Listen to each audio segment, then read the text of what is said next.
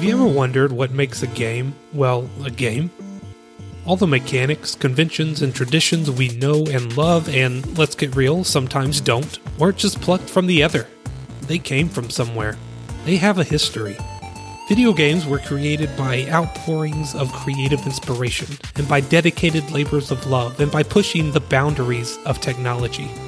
Or in the case of id Software, the byproduct of a bunch of dudes subsisting on pizza, Dungeons and Dragons, and an overwhelming desire to make something awesome.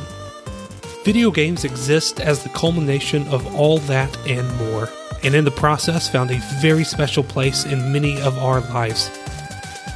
The evolution of games from a passing curiosity to one of the world's most beloved hobbies is full of fantastic stories. I mean, did you know that Enix, the publisher of classics like Dragon Quest and the Quintet Trilogy, had its start as a magazine that printed real estate advertisements? These stories deserve to be told, so I'm going to tell them. Welcome to Subquests, the show that explores the stories behind the games you love.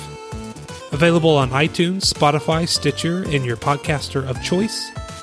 You can also follow the show on Twitter at Subquests and on Instagram at SubquestsPod to stay in touch. See you soon.